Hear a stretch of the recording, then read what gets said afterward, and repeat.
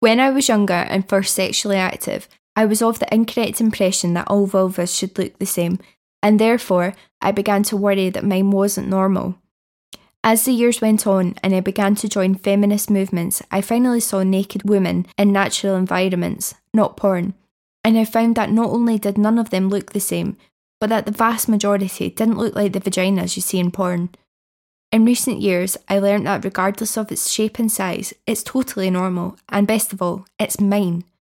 Vaginas are not just for sex, but are symbols of femininity and are just a body part the same as any other.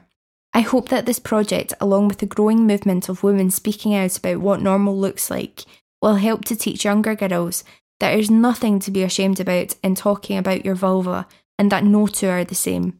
Viva la revolution.